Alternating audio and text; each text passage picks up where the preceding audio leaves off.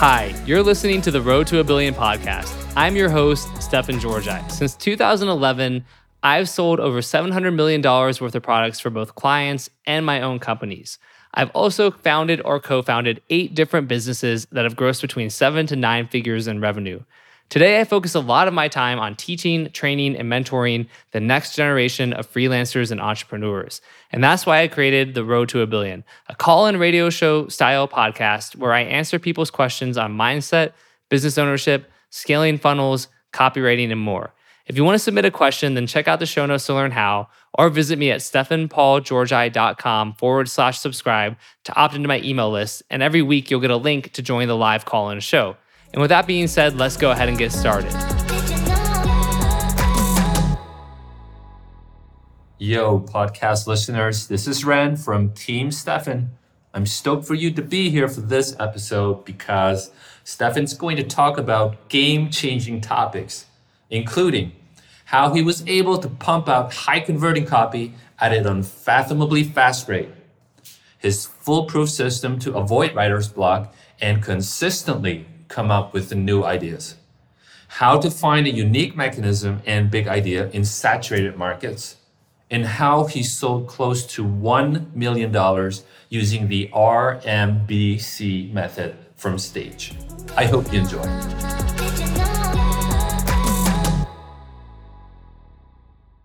Yeah, so just a quick story for you guys. This would be like the monologue part of the radio show, I suppose. And again, this is our first one here.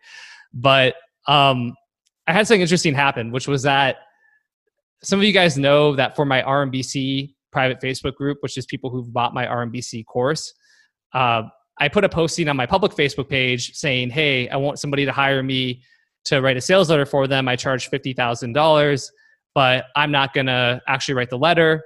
Instead, I'm going to take that money and hire 9 copywriters from my RMBC course and let them write, each pay them each $5,000 and have 9 versions of a sales letter for you or your product. Then I'll kind of pick the best 2 or 3. I will go through them, and for the ones that are the top 2 or 3, I'll copy edit or copy chief them. And then out of that, whichever one we decide is the best, that writer will get a $5,000 bonus. And I was really, excited about that, and it went really well. I posted on Facebook, I got great engagement, and 4 different people reached out to me, including 2 that I've already moved forward with. So one is a skincare brand called Alatora, and I shared a video I did with interviewing their founder on YouTube this morning, so you should check that out. And then the other one was Native Path, which is run by my good friend Chris Clark, and they stepped up too. But the interesting story is this happened last week. I posted it last Tuesday, and I gave the deadline for submissions to be Thursday at 10 a.m. So last Thursday, a week ago. And then yesterday, I got 2 submissions for the projects from somebody who had recently, I thought that they had recently bought RMBC. So I got 1 submission for skin and another one for keto, because one's a skincare product, one's a keto product. And I responded to the guy and I said, hey man, I appreciate you taking the time to do these submissions. It included giving me some headline variants and then giving me the first 150 words of a lead. And I was like, hey man, I appreciate you submitting this stuff, but unfortunately, this already passed. Like this project is closed, but there will be more opportunities in the future. So, sorry about that. And the guy responded back and was like, so you're saying I wasted all my time? Like, you should have he basically got very upset. He's like, this is a waste of time. I wasted all this time. I spent all day doing this. And he got kind of mad at me. And I responded back to him and I said hey dude, I understand the frustration, but I think you got to realign your mindset on this, right? I was like, think about the positives here. It's like, 1, you practice your copywriting, you practice RMBC, which is my copywriting thing.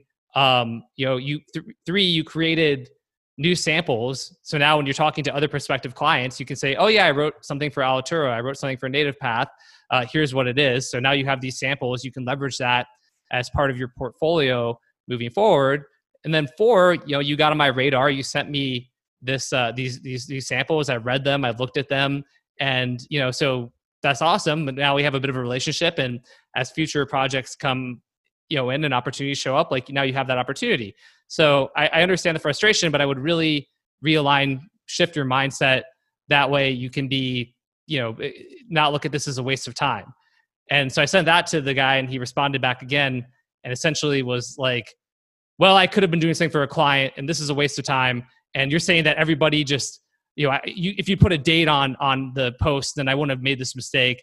And, you're saying that everybody just submitted their, 90 plus people submitted their applications in like a 24-hour period of time. Like, come on. And so at that point I was like, hey man, yeah, that's what I'm saying. If you looked at the comments, it was pretty clear. Like all these people right in the comments are like saying like, oh, I put in the comments, hey, here are the people who are selected, sorry if you weren't selected. I gave people feedback, like all this stuff in these comments. So I'm like, if you just read the comments, man, then you would have seen that it was okay. But at that point too, I also just told the guy, I didn't want him in RMBC. So I just refunded him, and kicked him out of the program. And it was kind of like, I still feel a little bit like weird doing that, but I just felt like I had to, because I just don't want, I kind of want it to be a lesson for the guy, honestly. I don't know. I don't know if I should have kicked him out or not, but I kind of feel like I want it to be a lesson where it's like, if the guy can't shift his mindset and he's going to sit there and get like mad at me, because again, I'm not making any money from doing this. I'm literally just trying to create jobs for people, which I did, right? I created at least 18 jobs paying copywriters between $3,000 and $5,000, and we'll create more after that. So if the guy can't check his mindset and it's like a waste of time and he's mad at me, and I was just like, screw it. I'm going to kick him out. So I guess the lesson there though, there's several, right?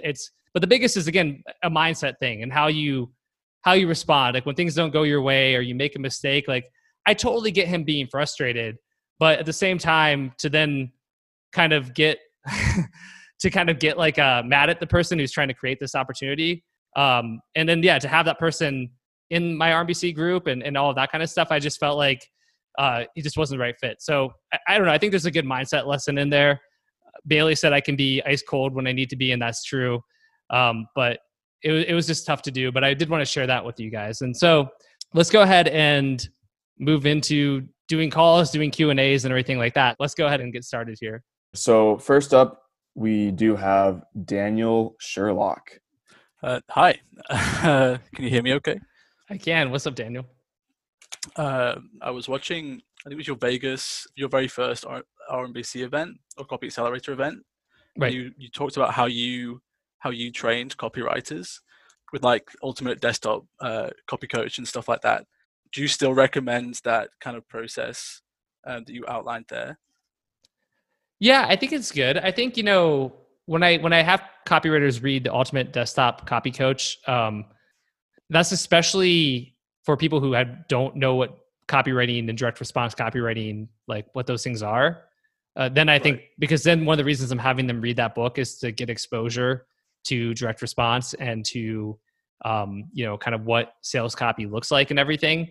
For somebody like you who already has an understanding, I don't think it is a necessity. So if it were you, I think that, you can read it. Like even in 2014, 2015, I went through a phase where I was reading a bunch of kind of different resources, like stuff that Digital Marketer had put up or Perry Belcher had created, or even Perry Marshall or whoever, all these different guys. And it kind of helped get my wheels turning. And I think reading that stuff is valuable. But I think with the RMBC training and all the exposure you're getting there, you have a really good foundation. So anything else you look at is kind of just like icing on the cake, I think. Okay, awesome. Yeah, cool. I'm super excited. Thank you. Yeah, of course, man. Keep me posted. I will do. Cheers. All right, beautiful. Next up, we have Josh Knox. Josh is asking about how we use emotion in copy, but from his understanding, it seems that logic takes over for the unique mechanism. So he wanted to hear more about that. What's up, Josh? Hey, how's it going? Can you hear me? Yeah. Yeah. So the question is founded in the fact that we talk a lot about using emotion and copy, and it makes a lot of sense, and we can connect with a lot of people. And then when it comes to the unique mechanism, that seems to be where more logic is brought into the explanation for the reader of the copy, right? And so as I'm writing, and I write for, we have a service business. We do payment processing. And so there's a lot of logic that goes through a business owner's mind, and I know emotion as well, but a lot of logic goes to their mind. And it always has to do with the fact that they get charged a certain fee for the service. And so as I'm writing it, I'm thinking there's a little bit of logic that goes into that mechanism. But I just wanted to be sure I was approaching that the right way. Cool. No, that's a really good question. And I think you are. The way I look at it is it's almost like a emotion, logic, emotion sandwich, where I think we captivate people, their hearts, like first. And so that's where being emotional and kind of curiosity driven and those things are really important at the beginning. But then once we've captured their hearts, we do still need to capture their brain. And that's where the mechanism kind of comes into play. It's actually interesting because I haven't thought about it this explicitly before, but with your question, but it really is, it's like a two-tiered thing where the mechanism really is like the brain part, where you're like, okay, your heart's in this, you're interested, like I've caught out your pain point, I've gotten you thinking of a future that is full of, you know, happiness and bliss and free of pain. But you're now the brain is coming in and being skeptical and saying, I've heard this before, it's probably BS, right? And so that's where we're going to explain with the mechanism. Because then if we can do that and we can convince like the logical, rational brain, like that it really is something different, and that this is something different than what they've tried before, and that there is a real reason that they failed and it's something they hadn't considered, and then that we really do have the solution. Then like once their brain's accepting, when you get to the close, it becomes very emotion driven again. And so but then you can really talk to that emotion, and the brain's not going to act as like a gatekeeper or a bouncer, right? The brain's accepted it as well. So you've gotten both the heart and the brain both accepting of it. And that's where you have the best chance of getting people to take action or convert. Yeah, and I'm glad you brought that up, because that's sort of the mechanism I'm using for my particular industry. It's the mechanism that I'm working on has to do with cognitive dissonance, right? Because as humans, when we get new information and it's contrary to what we've experienced before, we have this sort of emergency brake that's called cognitive dissonance that steps in and says, wait a second, that doesn't sound right to me. I've never heard that before, and I don't know that I agree with it. And that's sort of the emotional logic-based response that each person has when we talk to them about what we offer. And I would say that's probably true with a lot of people about any product. You know, anytime you look at any kind of offer out there, it's your brain's throwing up this emergency signal that says, wait a second, that doesn't jive with what I've experienced in the past. And so it must be wrong. And cognitive dissonance says, we got to chuck that now because we don't think it's going to work for us. So that's kind of what I've been thinking through, is that logic base. But I'm glad you said that, and that made much more sense. Emotion, logic, emotion. So, yeah. 100%. Cool. Awesome. Thank you. Yeah, my pleasure, man. Next up, we do have Blake McNamara. So Blake is asking how to use RMBC to get better at copy. He's new to copywriting and getting decent quickly. His mentor, Ian Stanley, said his emails were good enough, but he's having some trouble coming up with daily email ideas, and his process is pretty slow. What's up, Blake? Hey, Stefan. How you doing? Can you guys hear me? Yeah. I'm doing well. I'm actually at my 9 to 5 right now. Nice. Are you under a desk?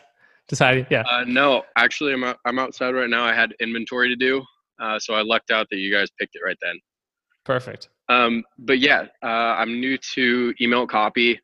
I've gone through some of Ian Stanley's courses, and he said I'm good enough to get clients, but it's just in writing daily, it feels like I'm writing a lot of the same material, which I think is probably due to like writing for one niche, but I don't see if I get multiple clients how I would be able to like write different things, like not feel like I'm just rehashing the same email for different clients.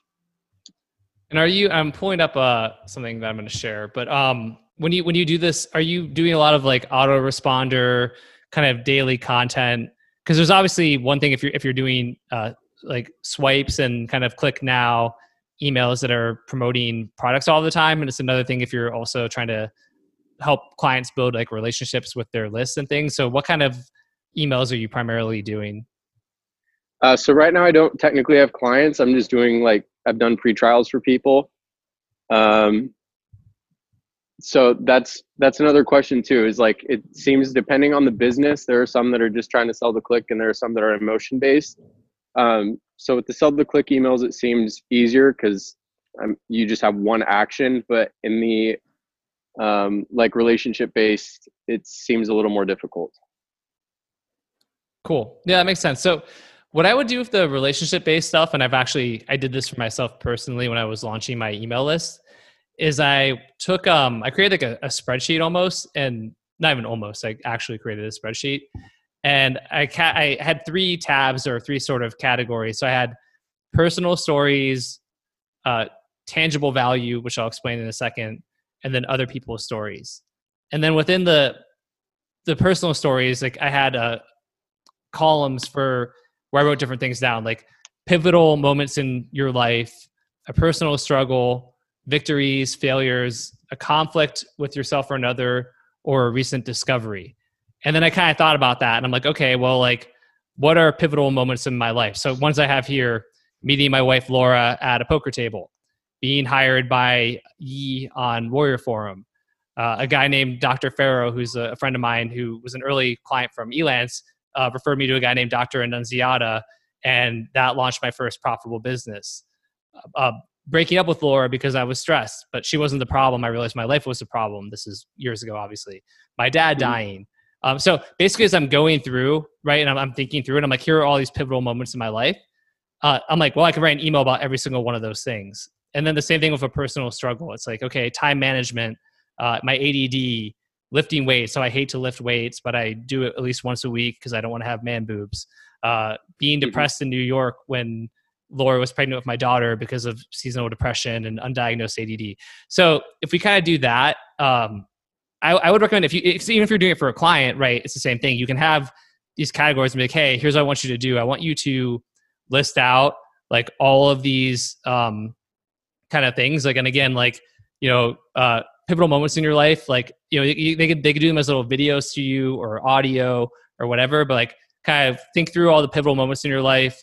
What was the background? What happened? What was the outcome? Why is that worth sharing?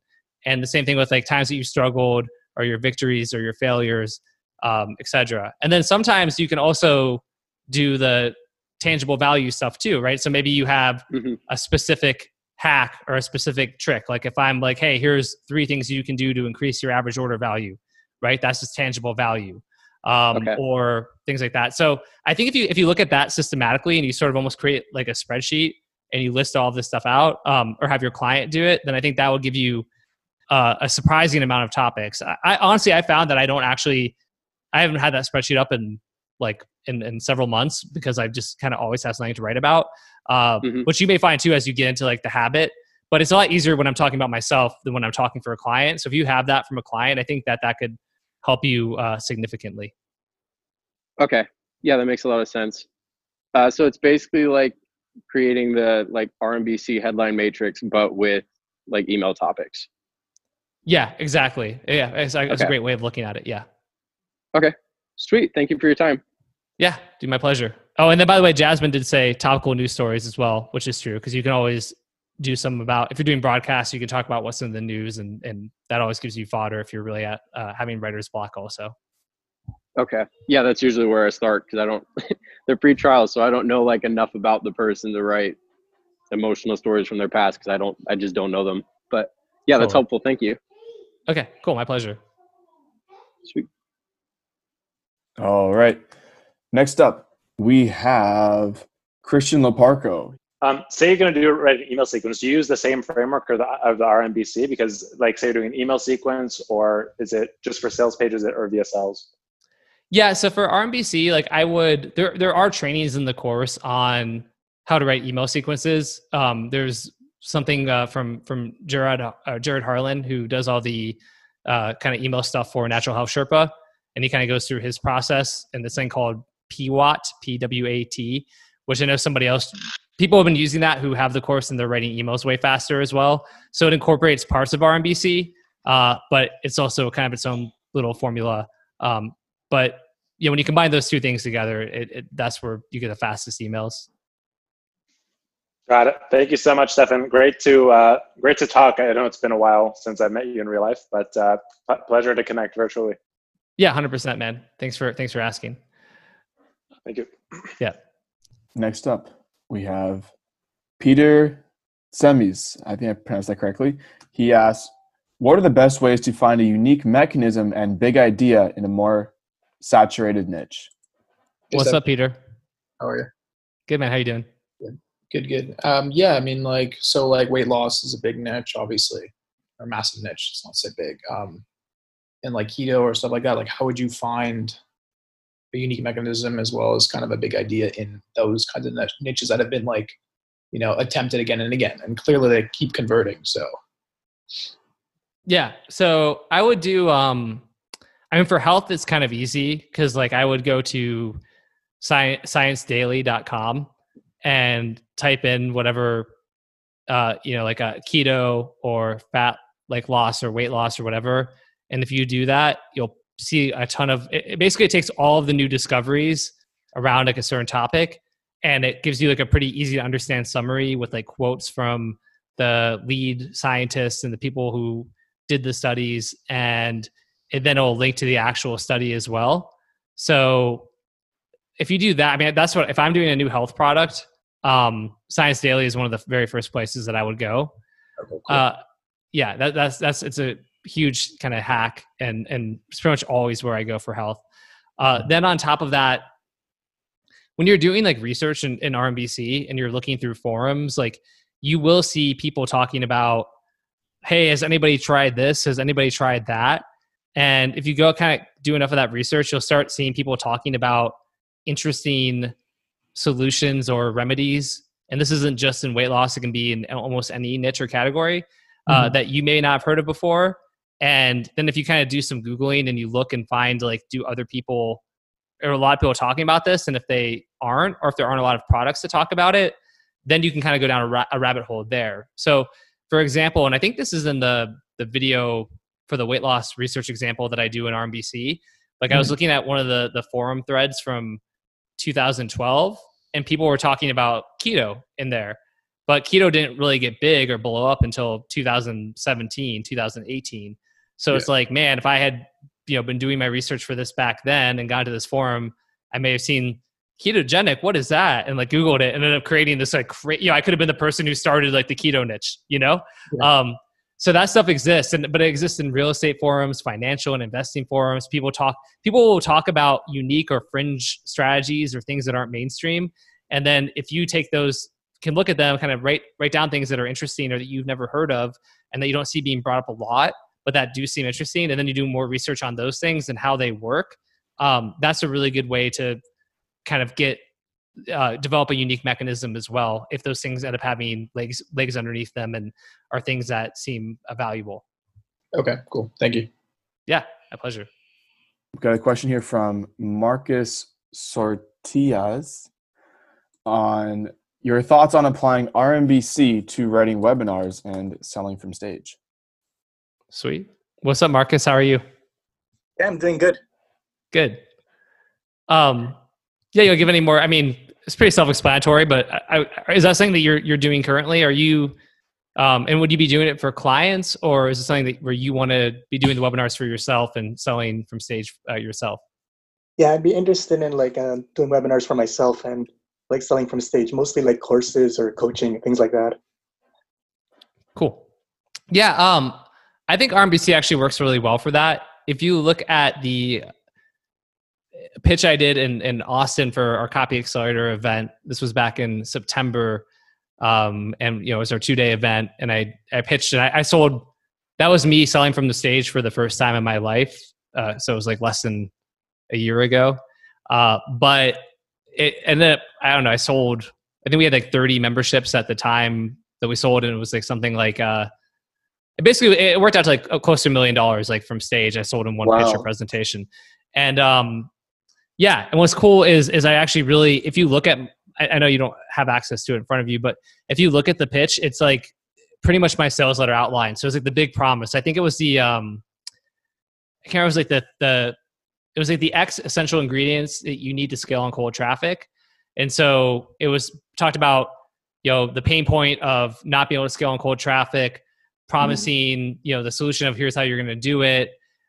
It went into the idea of sort of these different, like we use the mechanism being like, it's not just the ingredients, like, so things like having a converting offer or high converting sales page, having the right upsells, like all this kind of stuff. But it was like how you put them all together. So I use the example of dynamite in my presentation. I talked about how if you look at the original recipe for dynamite, there is only 3 ingredients in it.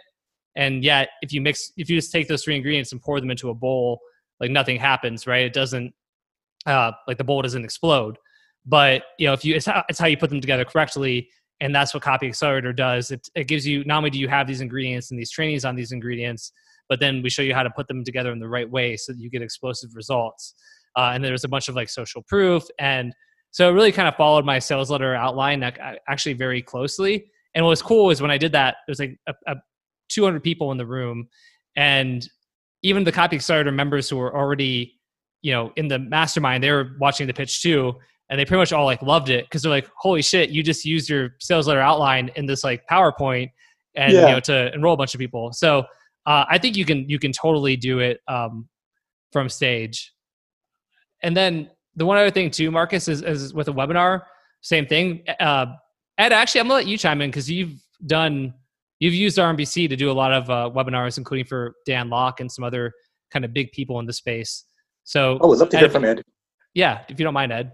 Yeah, for sure. So using RMBC for webinars, it works really well from what I've found. You just have to tweak the format a little bit because normally, to me, the webinar either is like, 3 secrets or so it's like, if you think about it, if you've read Michael Masterson's or Mark Ford, I don't know what his alias is there. If you read Great Leads, you'd know, secrets lead, which is basically a webinar. A webinar is basically just a secret lead, right? But it's a sales letter. So this would be the same approach, but you would be selling the process. So I think Agora, they don't quote me on this, but I know that they have different types of leads for different types of offers. So on a webinar, you would use a systems lead. So it's like it's selling a system. It's like, here's the first step, here's the next step, here's the next step. Or they sell a secrets lead, which is, hey, here are 3 secrets to do X, Y, Z.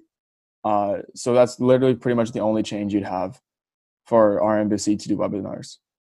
Oh, that gives a lot of insight. Thank you. My pleasure. Awesome. Thank you, Ed. Cool. Marcus, so you're good? Yes. Yeah. Thanks. That was really helpful. Cool. My pleasure. Ed, thanks for chiming in there too. Hey, man, my pleasure. So Ed, I guess with the webinars, it's like the, because really like it's more explicit about these like tangible benefits, right? What are you going to get from watching this webinar? I mean, you kind of do that with a VSL too. You should be doing that, right? With a long form sales letter.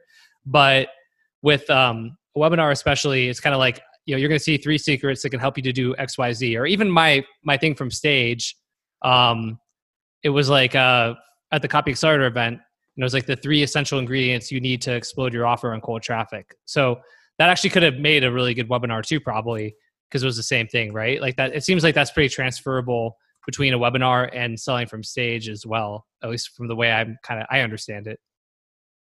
Yeah, for sure.